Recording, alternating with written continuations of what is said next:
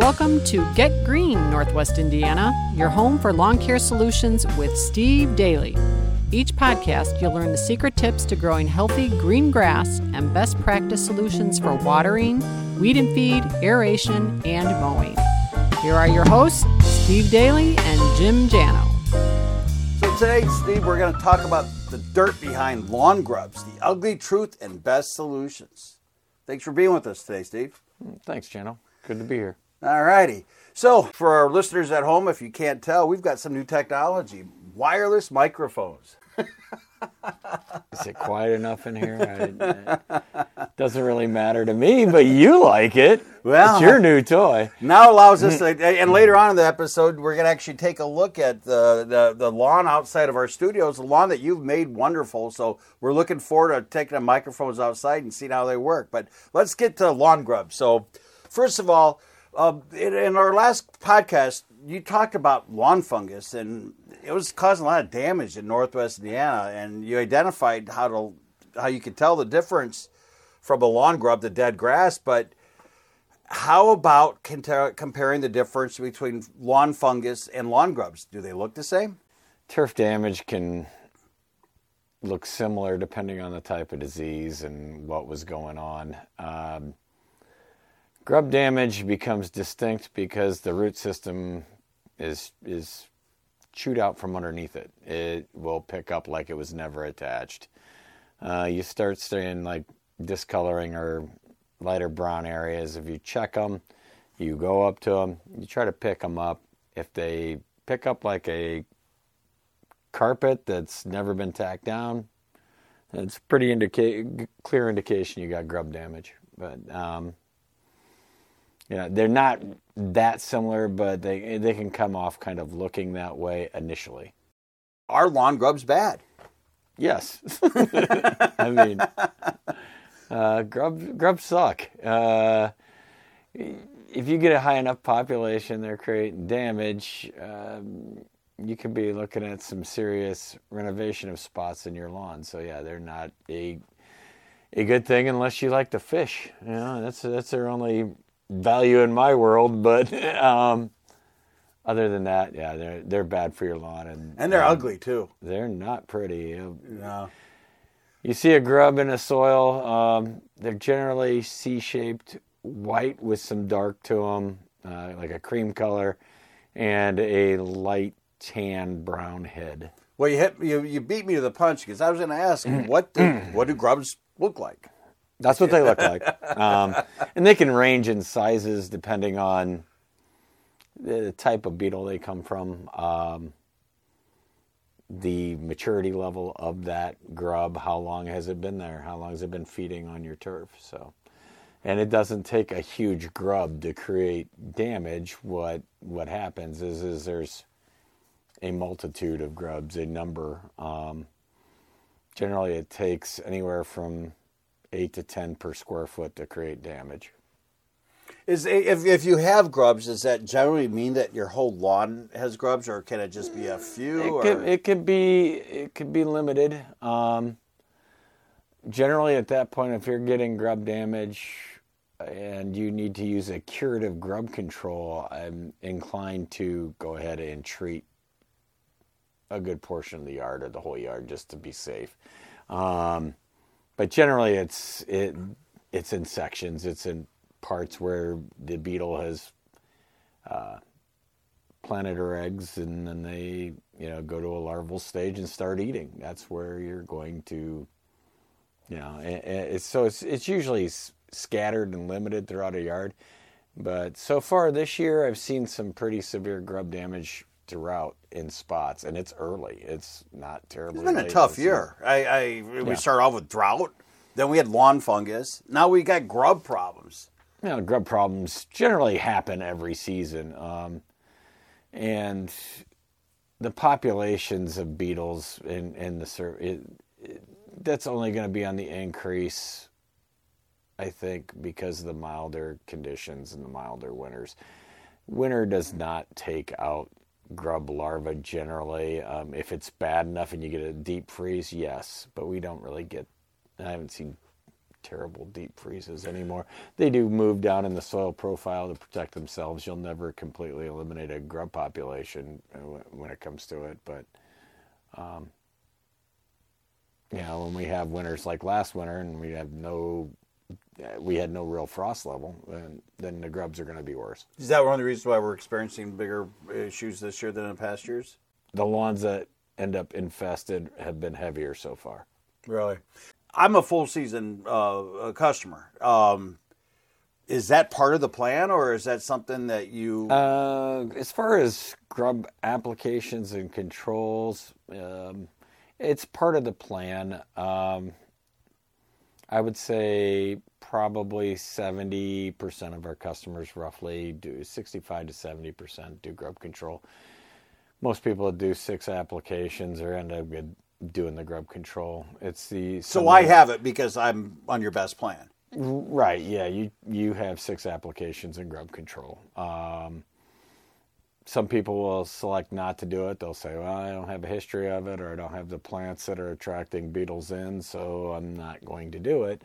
And so far this year, I've found that you don't necessarily have to have the plants that are drawing them in. If your neighbors have them and they're close enough, you'll get some issues depending. Now, a couple years ago, we were invaded by the dreaded armyworm, and you went to a stronger chemical.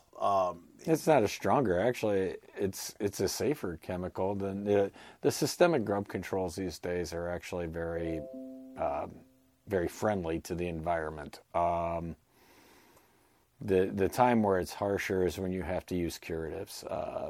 What is a curative? For our listeners that don't know, because I don't know, so I'm sure they don't know either. What is it? Okay, well, a curative is when you have to apply a control to control a population that's there and doing damage. Like, basically, there's two products that you can use right now. Dilox, I'd love to say the chemical name, but it's long and you don't need to know that. Or Carbaryl 7, which most people are very familiar with on a homeowner market. It's been out there for years. People use it for, keeping beetles off of their roses or different plants as a dust or a spray. So these are the 2 curatives that are out there and available to us.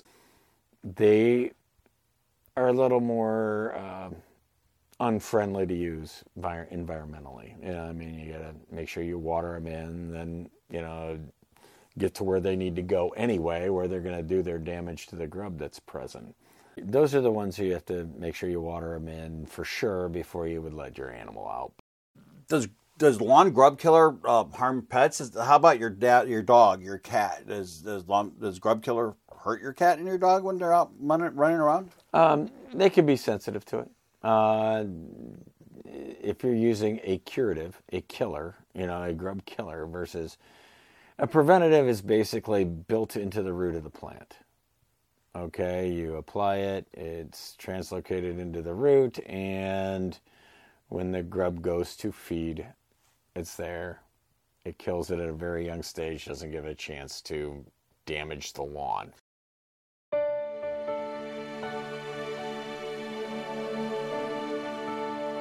So, Steve, I'm looking forward to this because my yard's looking pretty good, and I'm looking forward to seeing how these wireless transmitters work outside. So, Steve, we're for the viewer, if they don't see it, we're walking outside the studio into my plush green yard that you started that desperately needs mowed. Yeah. And the funny thing about it was a couple years ago, I desperately needed to grow grass, and now I'm kind of tired of cutting my lawn every 4 or 5 days, but it's pretty thick. Yeah, rule of thumb, for healthy turf, never cut off more than 1/3 of the grass plant at one time. You got to get out here this weekend and get this done. It looks great, but you're killing me, man. My wife will make sure it's cut tomorrow morning. So put your wife to work. Does that do what you need? Well, we're back in the studio, and let's get back to grubs. When do lawn grubs hatch? Yeah, as far as the eggs are usually laid June. End of May, beginning of June through, it could go all the way up to the end of June, depending on if there's a late instar. eggs will hatch, beginning of July through August. This year the damage was earlier than say last year. Last year I started seeing grub damage probably around October 1st. It was, there's a later batch. This year, it's been early. I started seeing grub damage probably around September 10th. So it just all depends on the way the season goes. Do lawn grubs die in the winter if you don't do anything? Not really, no. They subsurface. They overwinter, and they go down in soil. Then they come up in the spring. In the spring, they're in a pupal stage or pupate stage, and they're not going to do much damage. They don't eat turf really in the spring. They're getting ready to mutate into a beetle. So it's not really something you have to worry about. The damage that happens that we got to worry about happens in the fall. And that's generally what we're looking for. Now, as far as when you start talking about, fall control and curatives for grubs, you can use them up to a certain point. If you get a grub that's a good inch long grub, controlling it with Dilox or Carbaryl 7 is almost impossible because of their size. You can maybe slow them down, but you're not going to kill them. And that's when you use them for fishing bait. Yeah, that's when you use them for fishing bait. And then you just go about your practice of reseeding or whatever. I will run a curative probably. The grubs I'm seeing now range. So there's still small grubs in a lawn where we can get control. So if we can keep damage from happening, we will continue to run the curative probably for another maybe 2 weeks. That'll be about the max that you get out of it. Then you're wasting your time.